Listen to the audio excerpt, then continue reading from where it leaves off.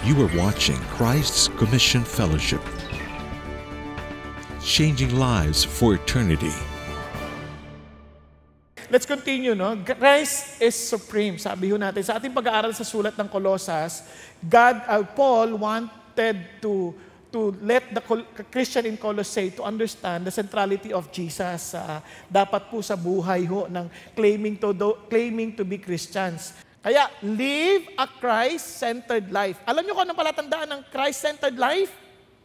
Ayan, nagiging mapagmalasakit tayo sa iba. Kaya nga, be Christ-centered in the workplace. Now listen to this. Napansin niyo, tingnan niyo ha.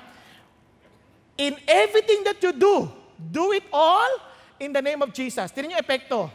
With love, do your job. Pakisabi sa katabi mo, with love, do your job. Remember this job.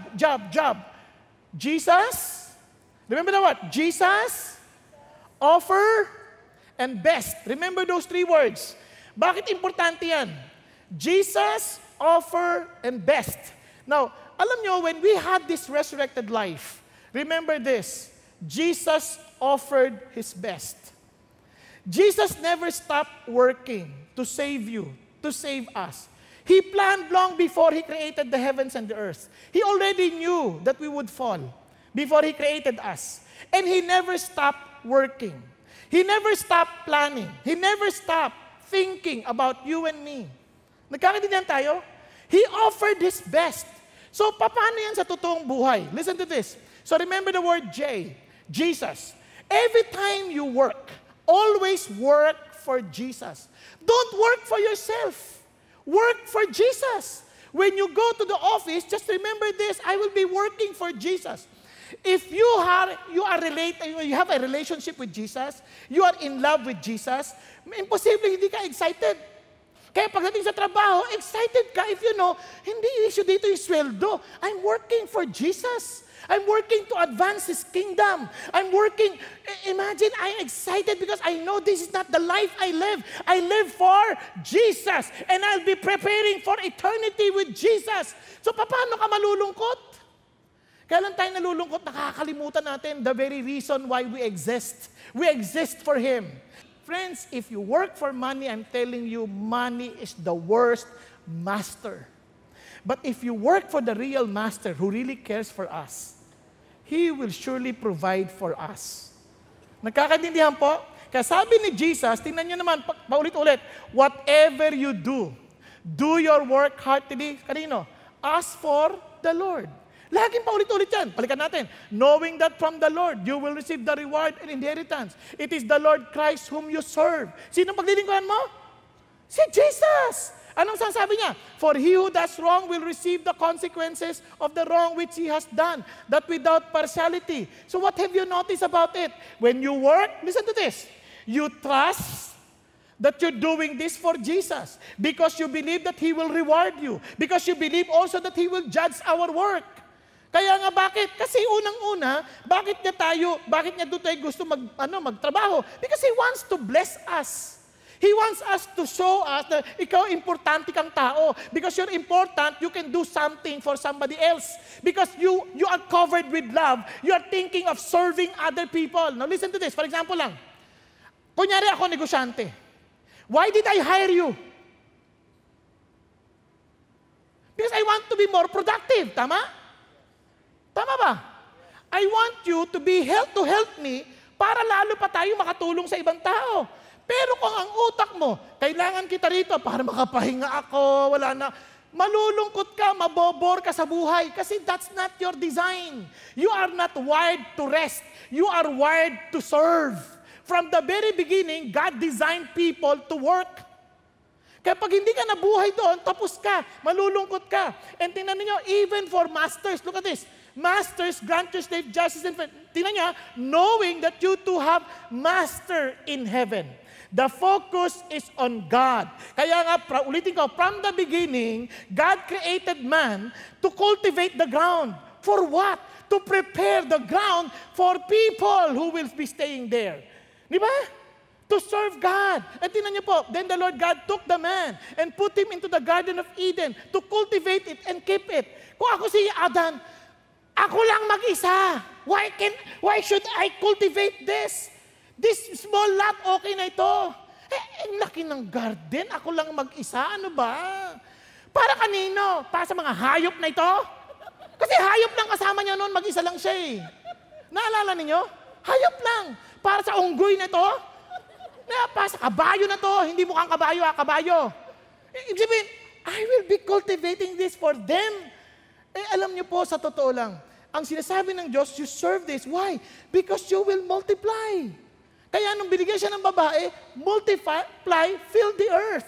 You see, you are preparing the ground for these people. For whom? For me, because they are my image. Kaya every time, papasok ka sa school, tandaan mo to, I'm serving Jesus. Every time na magtatrabaho ka, papasok ka, I'm serving Jesus. I'm serving Jesus. I'm serving the people of God. I'm serving the people who are created in the image of God. When you do your work, you do it for Jesus.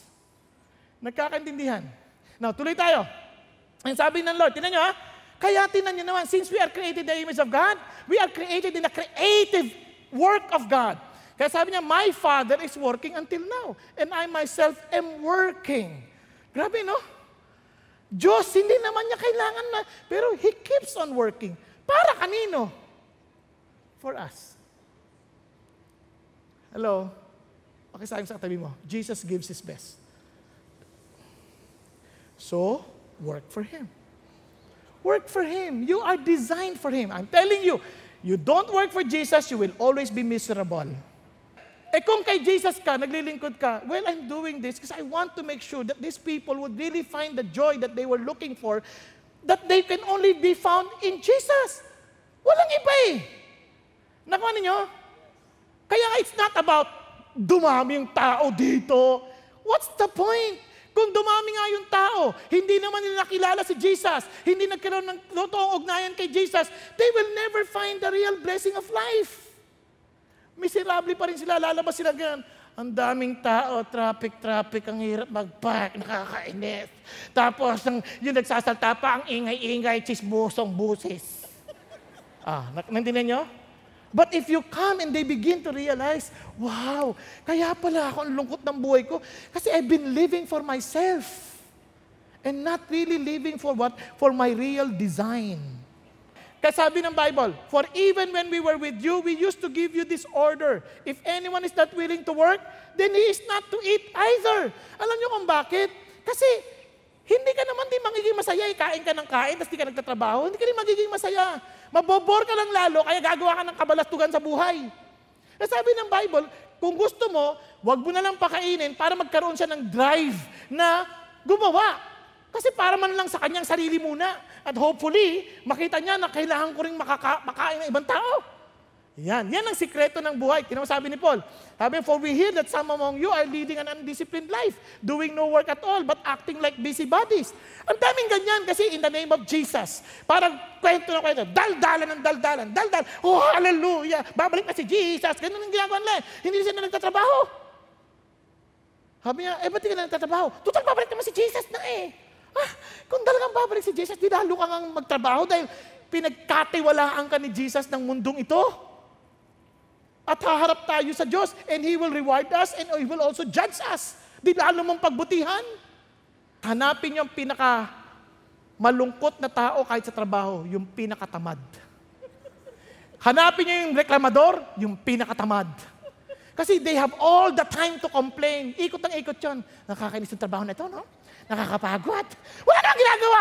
Kung ikaw ay trabaho ka nagpara sa Panginoong Hesus, paano ka pa magre-reklamo? Alam mo, ang dami pang pwedeng gawin. Naku ninyo, kanina tinanong ang anak ko eh. Sabi niya, Papa, paano yun? Pag tapos na yung oras ko sa trabaho, pero ang dami ko pang oras, wala na akong gagawin. Anong gagawin ko?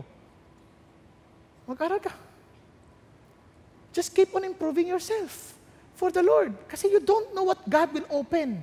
So that when the opportunity comes and He opens the door, ang tanong, are you ready? Kaya nga, wag tayong walang disiplina. We discipline ourselves. Every one of us. Baging si Paul, he gave us a very good example. Sabi niya, did we eat anyone's bread without paying for it, but with labor and hardship, we kept working night and day so that we would not be burdened to any of you. At sabi niya, not because we do not have the right to do this, but in order to offer ourselves as a model for you so that you would follow our example. We work hard. Mapa-Christian ka, kaya nga hindi, you work hard all the more. Because this time you're no longer working for yourself but for Jesus. You work hard. Kapag nagtrabaho ka, ito, for example, you work as a volunteer. You work hard because it's for Jesus. Work for Jesus. Hindi ka talo. Kaya nga, sabi ng Bible, listen to this, all who are under the yoke as slaves and are to regard their own masters as worthy of all honor, tingnan niyo so that the name of God and our doctrine will not be spoken against. Amazing. Alam nyo, isipin nyo, during that time, may slave. Alam nyo, slave, they are legally owned by the master. Bagamat hindi ini-encourage ang Bible ang slavery, during that time, may slavery. Wala kang choice. 50% of the Roman Empire, slaves. So, sabi niya, now Christian na kayo, though you are free to live for Jesus, ito tatandaan ninyo, you're still a slave. And as a slave, wala ka naman sanang issue ng submission, walang issue ng mag-serve. Ang problema, the attitude of the heart. Kasi wala ka namang choice eh. Talagang you have to serve. Ang problema, since wala ka namang choice, magpakasaya ka na sa pagsisilbi mo. Paano? You do it for Jesus. Nang sa gayon, yung amo mo, wala silang masasabi, alam mo, mula ka naging Christian ka lalo ka naging reklamador. Di ba? Ang pangit naman ganun. Kaya, isipin mo pag kunyari, maghahanap ng empleyado, tinanong, saan ka nag-a-attend? Sa CCF po. Oh, CCF ka. Christian ka? Kasi yun ay tatanong susunod Opo.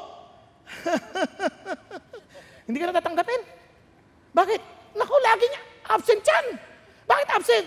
Paano lagi daw siya may D-group? Lagi nagmamadali. Kung sinabi ka, taga-CCF ka, naku, ang dami na empleyado yung taga-CCF. Ang sisipag, masasayahin. Nagba-Bible study sila kasi nag-inspire sila sa Bible study. Kaya pala ganun sila kasipag magtrabaho. Ano ang qualification mo?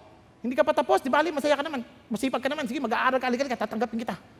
Nakuha niya ibig sabihin, kaya yung opening, isa yun rin ibibigay sa'yo ng Diyos. Pero hindi ka sumunod sa Panginoon, wala rin. Mapapagod ka lang, magsasara ang pintuan. Nakuha ninyo? Kaya, you work for Jesus. Lalong-lalo na, tingnan nyo kapag yung boss mo, Christian. Minsan kasi, uy, yung boss ko, Christian. Sir, naalala ko nung nagtatrabaho ako, medyo may tao ho under me. Christian ho kami. Nung Sabado, kasi may Biyernes yan Sabado, nakita ko natutulog. Sabi ko, kapatid, natutulog ka, oras ng trabaho ngayon. Sabi niya, sir, galing ako na overnight prayer meeting. Kung mag-overnight prayer meeting ka, tiyakin mo, gising ka sa trabaho. Sabi niya, sir naman, naintindihan mo naman ang overnight prayer meeting Ang hirap naman sa inyo, Christian na kayo, nang pe-persecute pa kayo Kanan! Di ba? Siyempre, Christian ka naman. Ako, grabe ka naman. Sige, tanggal ka na Kasi alam nyo, huwag niyong gamitin ng prayer meeting overnight para magtrabaho the following day. Kasi you are paid to work there. Di para ka rin nagnanakaw. Remember, you're doing this for Jesus. Gagawin mo ba kay Jesus yan? Nakuha ninyo, kung boss mo si Jesus, ito, ang oras ng trabaho, tapos tutulog-tulog ka, madatang ka natutulog. Ano ka ba naman? Watch and pray that you will not fall into temptation. Di ba? Sa service, magagawa nyo yan. Sorry. sorry. Pero sa trabaho, wag. Di ba? O kaya sabi ng Bible, tingnan nyo sabi niya, those who have believers as their masters must not be disrespectful. Hindi, kapatid naman kita, dinidisrespect mo. Understand yung position. To beat them because they are brethren. Sabi niya, but must serve them all the more because those who partake of the benefit are believers. And beloved, teach and preach this principle. Tingnan nyo total Christian naman makikinabang. Hindi naman niya yung wawaldasin, hindi pagbutihin mo na. Huwag mo nang i-disrespect. I-encourage mo pa siya lalo. Kaya sabi ng Bible, di all the more maging blessing tayo. Amen po? Nagkakaintindihan? Bakit? Kasi nga, sabi ni Jesus, tingnan nyo, they will know that we are disciples of Jesus because we love one another. If we do this because we love the brother, the Lord will take care of us. Nagkakaintindihan? And for sure, He will bless us. Kaya mga kapatid, ano siya sabi ng Lord? Work for Jesus. Kasi sabi niya, knowing that from the Lord, you will receive the reward of the inheritance. It's the Lord Christ, whom you serve. Siya. Ngayon, kung nanakawan mo, obviously, you will also face the consequences. Di ba? Alam niyo, iba-ibang paraan natin ng pagnanakaw. Iba-iba. Minsan, ito lang sinasabi ko sa inyo, when you work for Jesus, it doesn't mean di ka na pwedeng i-persecute. Mape-persecute ka pa rin. Mape-persecute ka pa rin. I'm telling you, you will be still persecuted, but one thing for sure, our reward is in Christ. You may not be rewarded on earth, but surely, because you're looking towards eternity, your reward will always be there waiting for you. Amen po? Pero ganun pa man, blessed pa rin tayo kasi minsan nagre-reward din ng Diyos sa lupa. Let's watch this. Si Pastor Ricky.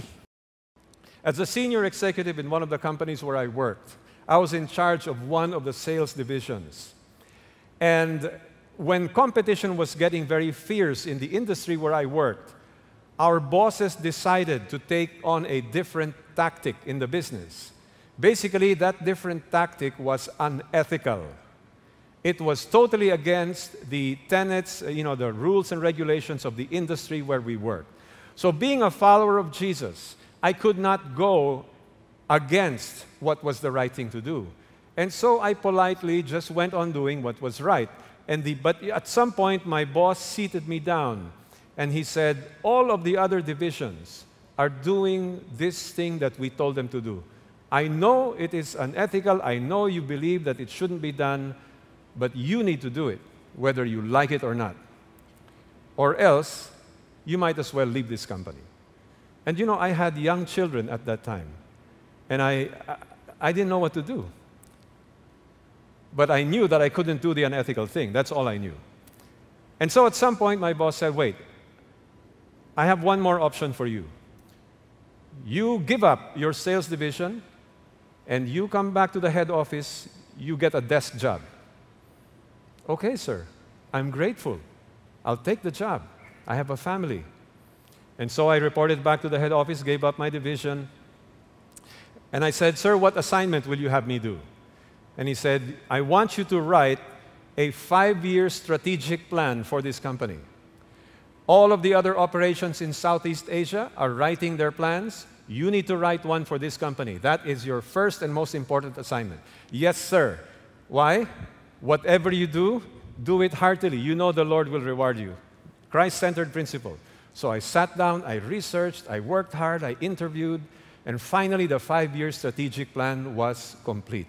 And I handed in my assignment. Not long after that, guess what? I got a fantastic job offer. And so I was able to say goodbye and part ways in a friendly, amicable manner with that company. And not long after I had left, I got the news. Do you remember that 5-year strategic plan that you wrote for this company? It became the best written strategic plan in the entire Southeast Asian region.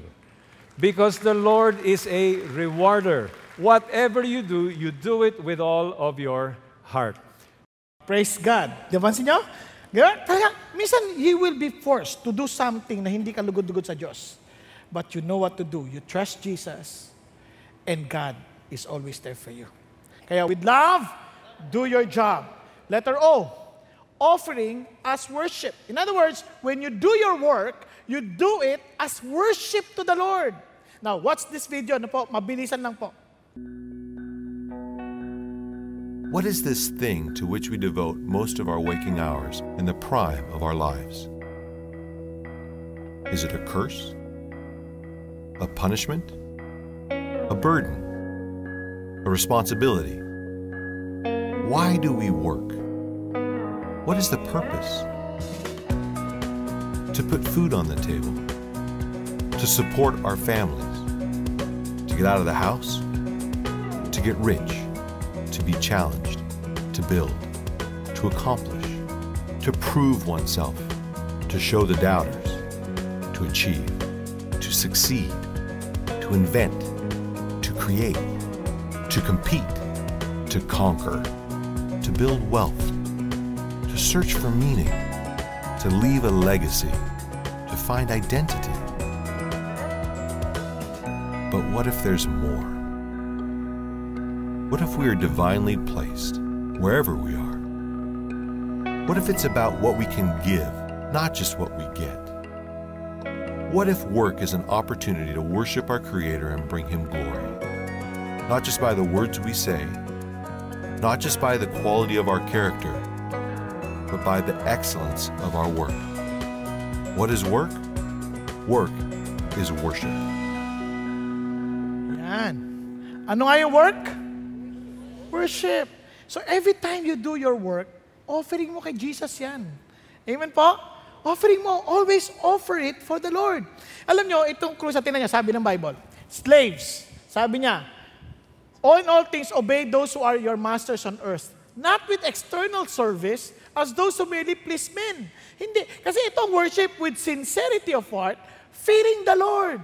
Nagkakaninaan po? So lahat wala ho yan yung secular, sacred. Minsan ganyan sabi niya, uy, buti ka pa, pastor ka, the highest calling in the land. Hindi totoo yun. Lahat tayo, may iba-ibang calling sa Diyos. Hindi tayo lahat pastor, pero lahat tayo priest wherever we are. Kaya sabi ng Bible, you are the royal priesthood.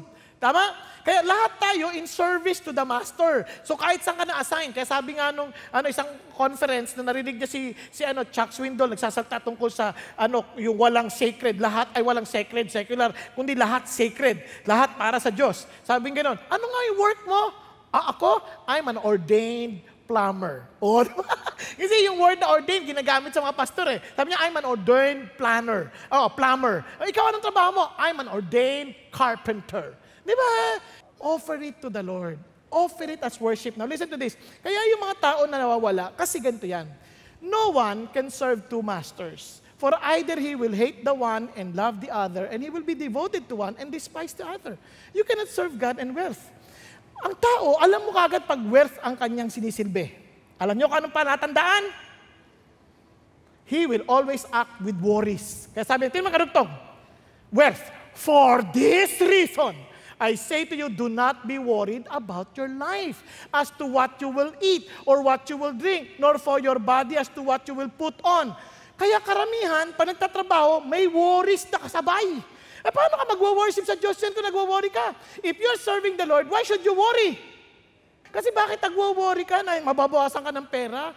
Come on, God provides. Look at this, sabi ni Jesus, yung mga Gentiles, those people who do not know God, yan ang kanilang hinahanap. They just seek for what they can eat, what they can earn, what they can drink, what they can put on. Yan ang palatandaan. But for us, we seek first His kingdom and His righteousness, and all these things will be added unto you. Hindi kanya pababayaan. Meron nga tayong kapatid nag-testify dito, yung babae, ang laki ng kita, nag-resign. Tapos yung lalaki nag-Uber. Napoprovide. Ang saya-saya pa ng lalaki. Bakit? Nakakapag-share siya ng gospel. He trusts the Lord. Bakit? Ang Diyos may maraming paraan. He has infinite ways in providing for us. Seek first His kingdom, His ways, His righteousness. Ang dami niyang paraan. Kaya even for masters, don't treat your people with injustice because you think you need the earnings. No, sabi nga niyo, with justice and fairness. Bakit? If you are worshiping the Lord through your business, listen to this. Akala niyo ba hindi nakikita ng Diyos yung ginagawa natin? Ano sabi ng Bible? Behold, the pay of the laborers who mowed your fields and which has been withheld by you cries out against you, and the outcry of those who did the harvesting has reached the ears of the Lord of Sabaoth. Listen to this, friends. Kung ikaw ay Christian, hindi ka tinatrato ng tama, you bring your concern to God. Okay? But if you are the master, and you are worshiping the Lord, and yet you are not giving what is due to your people, you're not paying their SSS, they are not paying their PhilHealth. Now listen to this. The cries of the people, even if they're not crying before you, will be heard in heaven. Type mo, haharap tayo kay Jesus? Kasi paano kung makikita kung hindi kami magbabayad pa kami ng mga ganyan? don't you think God cannot give you enough income to earn? Hindi pa nga pinagagawa ng Diyos sa atin noon sa Old Testament. On the 7th year, hindi sila magtatanim. 1 year na walang taniman. But on the 6th year, lahat ng kanilang kailangan to be needed for the next year, ipoprovide na ni God. Dagdodoble yung harvest nila. Because they trust in the Lord. Now listen to this. Pakisabi sa tabi mo, so worship the Lord with your work. Okay? Offering. Your work is an offering to God. Your work is an offering to God. Now, friends, kaya nga, pag gumawa tayo ng bagay, when we decide always to honor Jesus. Kahit na yung decision natin para kay Jesus. Kaya with love, do your job. And finally, since you are worshiping the Lord, ano sabi ng Lord? Whatever you do, as in, give your best. God does not deserve less. He deserves the best. Lang worship natin, best. Sabi ng Lord, whatever you do, do your work heartily as for the Lord rather than for men. And sabi niya, knowing that from the Lord, you will receive the reward of the inheritance. It is the Lord Christ whom you serve. Siya ang pinaglilingkuran natin. Kaya, paano natin paglilingkuran? Best. Best is different from perfection. If you try to be perfect, you will get frustrated. Best is giving your what you think all for the Lord. Yung all of your time. Basta, kung hindi pa rin perfect, parang ganito yan, parang nagsusuklay ako. I give my all. Pero sa tingin ng ibang tao, kulang pa. Hindi ka pa, pangit ka pa rin. Oh, ano gagawin ko? Yan ay all. Ano gusto mo? Dagdagan ko ng mukha. Parang ganyan ba? Hindi ba pwede? Nakuha niyo? Andiyan pa ba kayo? Okay, pakinggan natin itong kapatid na to before we end. Si Sister Lay Cervantes. I am Leah Cervantes, the youngest and the 5th child in my family. Growing up, I made sure I would live up to, if not exceed, the expectations of people. I became grade conscious in school and had a hard time coping with defeat. I studied hard with the goal of easily getting a college scholarship. After college, I got accepted in law school as a scholar, which I gave up in exchange for an immediate job so I could start helping the family to please my parents.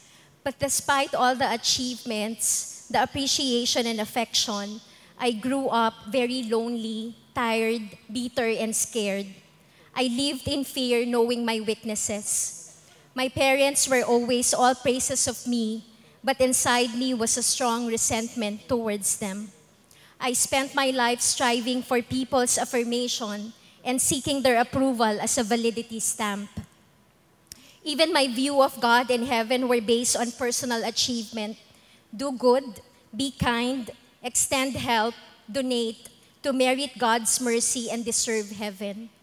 In December 2003, my aunt shared the gospel to all her siblings, and I remembered my dad, my mom, and I immediately accepted Jesus without fully understanding God's gift of salvation through His Son. Until January of 2004, when an old friend invited me to have breakfast with the intention of inviting me to a CCF worship service after.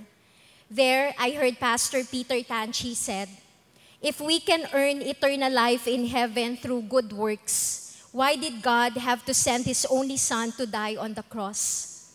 It is not by good works that men are saved, but by the grace of God through faith in Jesus Christ alone."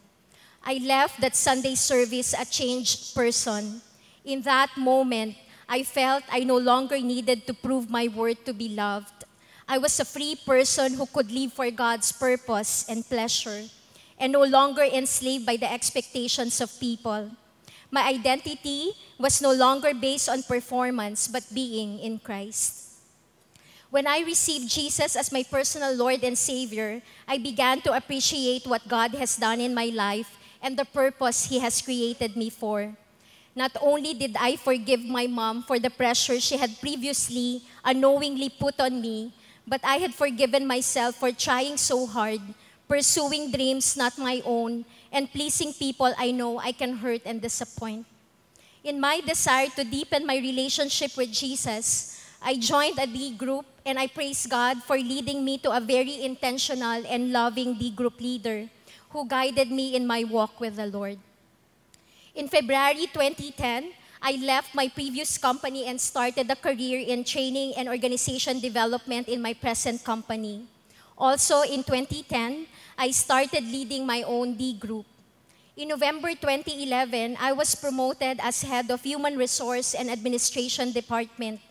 The promotion came with a vision to build Jesus' kingdom in the workplace.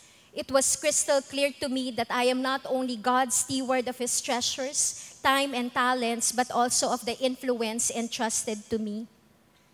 In 2014, Valentine's Day, I started a Bible study in my department using CCF's basic materials. And one by one, my staff received Jesus as their Lord and Savior. This newfound relationship transformed their personal as well as their professional lives. At work, we served as encouragers, not with our own words, but with words lifted from the Bible.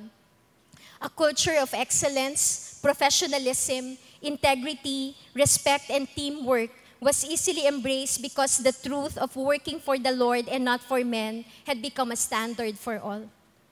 God enlarged my borders in 2014 when I received another promotion and became the director for HR, OD, and legal. The new role put me in an even strategic leadership position, not only for setting directions in achieving company's objectives, but also for advancing God's work. I cannot talk to all our employees, but I know if our managers and leaders know the Lord, this will impact the rest of our people. 2 years ago, I started a Monday prayer ministry where I send opening week prayers to all our leaders. Because of these prayers, every Monday, I have experienced managers and supervisors coming to me and asking me how to be sure if they have a relationship with Jesus. And our finance and MIS manager accepted the Lord and now is walking passionately with Him.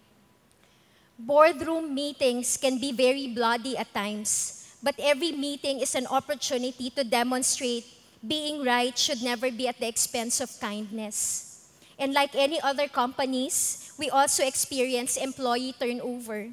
But what a joy to hear from employees during exit interviews. Ma'am, thank you for teaching us and taking care of me, but thank you more because I know the Lord.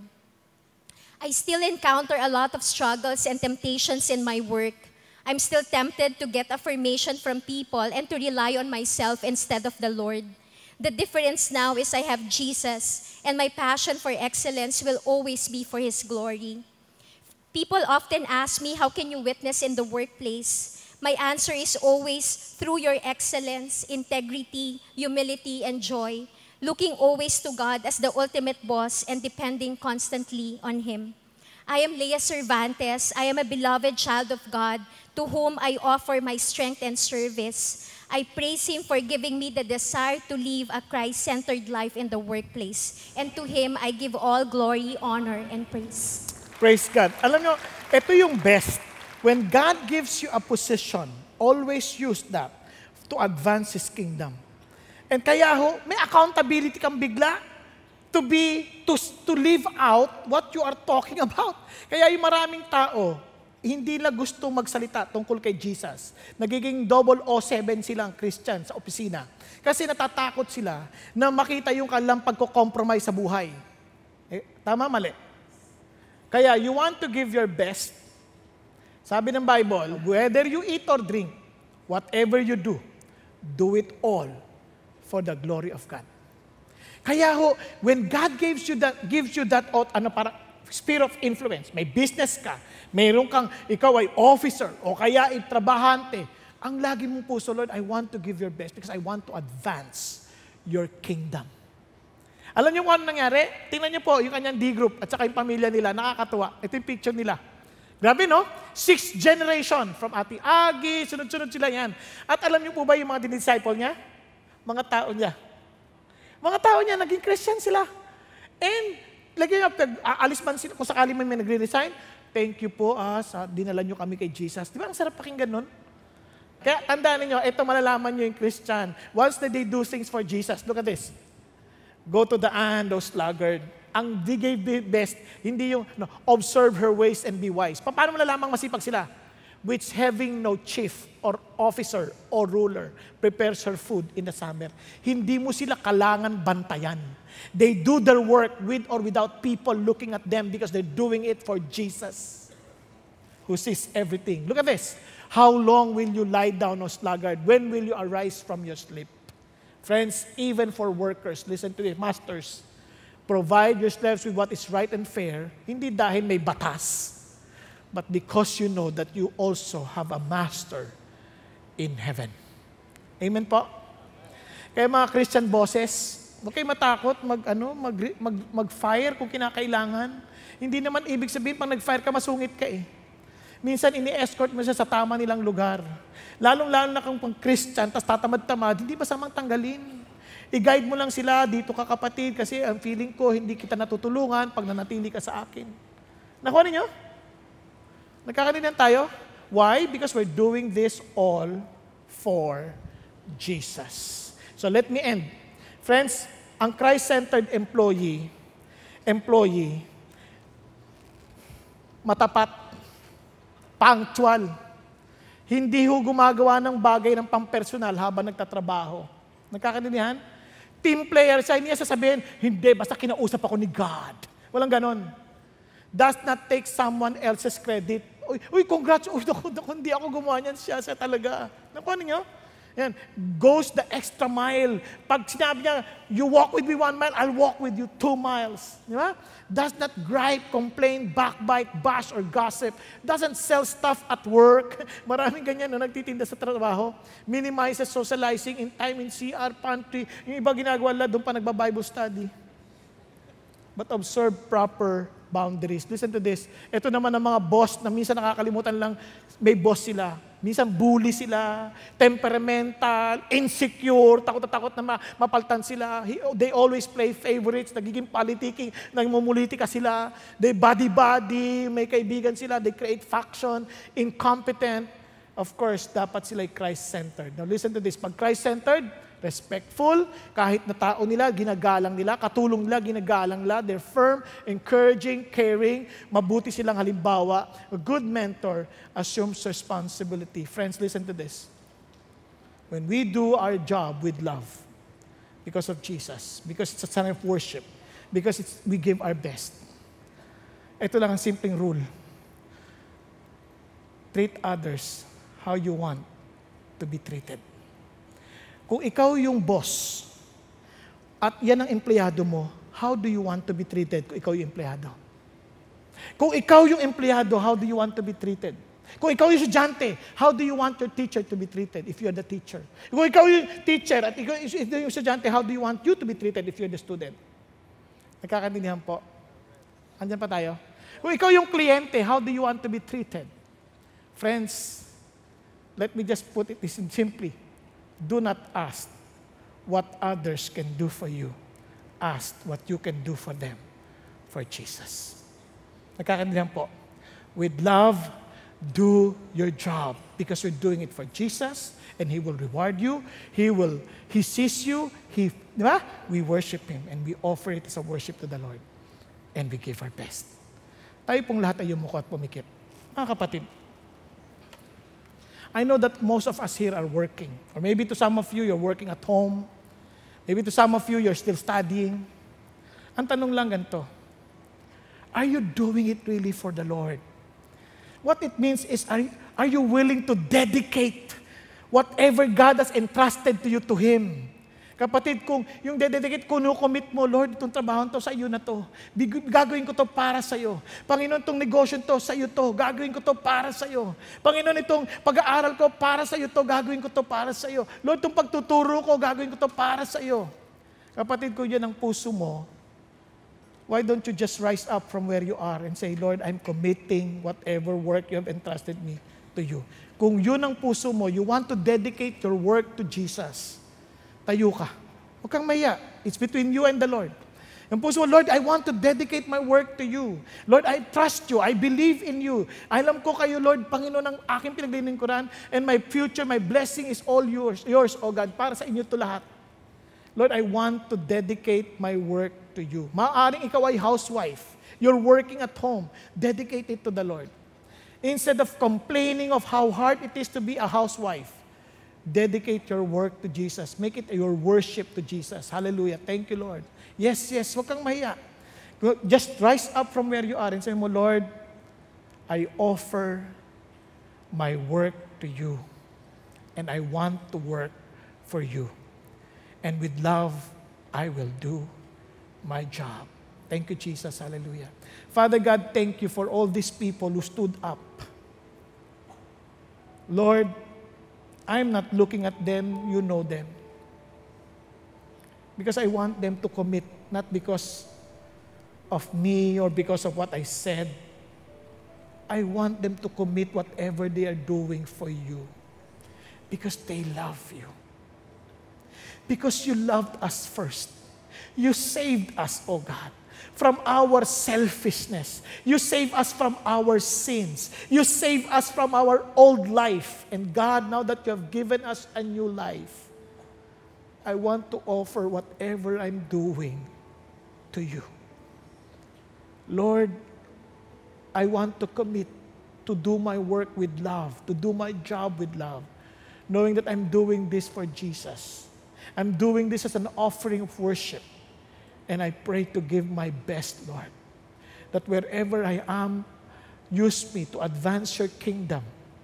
Whatever responsibilities I have, whatever work, make this an opportunity for me, Lord God, to channel these people to you. That they may come to you. That they may be attracted to you. Some of us might be persecuted because of our belief in you, because of our conviction. But allow us to stand with humility, not trying to prove anything to them, but to stand with humility because it's just our desire for them to know you. Knowing, Lord, that there is no other way for them to be saved but through you, Lord Jesus. Panginoon, tulungan niyo po kami na huwag namin kakalimutan na sa lahat ng aming gagawin namin dahil mahal na mahal niyo po kami at mahal niyo po sila, yung mga taong aming pinaglilingkuran. Maging sila yung aming boss, maging sila yung aming tao, maging sila yung nagdisilbi sa amin, maging sila, Panginoon Diyos, ay Panginoon, kliyente namin, maging sila, Panginoon, empleyado namin, katulong namin sa bahay, maging sino man sila, driver namin sa bahay. Panginoon, tulungan niyo po kami. At inaalay namin ang mga trabaho namin sa inyo. At kung may bagay kaming ginagawa na hindi po kaaya-aya sa inyo, tulungan niyo po kaming magtiwala na kaya niyo pong punan ang aming mga pangangailangan kapag ito'y aming ititigil, O Diyos. Panginoon, natatakot po kami kung sakaling titigilan namin pero alam namin sa inyo, wala dapat kaming katakutan dahil kayo'y tapat na Diyos. Tapat na amo, tapat na Panginoon. At tinutupad ninyo kung ano sinabi ninyo sa inyong salita. Panginoon, pagpalain yung mga tao. Bagamat alam namin meron kaming matayog at matinding pagpapala sa kalangitan, salamat po na maging dito sa lupa ay pinagpapala nyo ang mga nagtitiwala sa inyo. For they will never be disappointed, O God.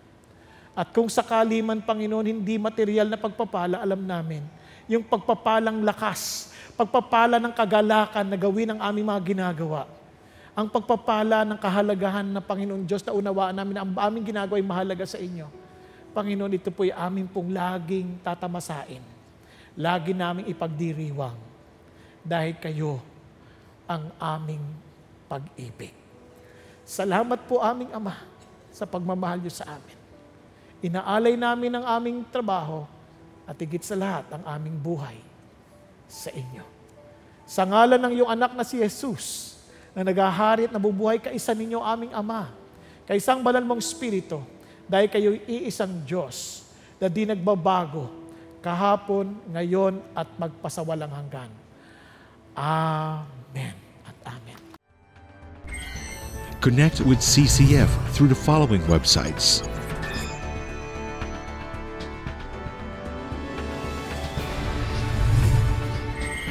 Jumpstart your spiritual journey by joining a small group.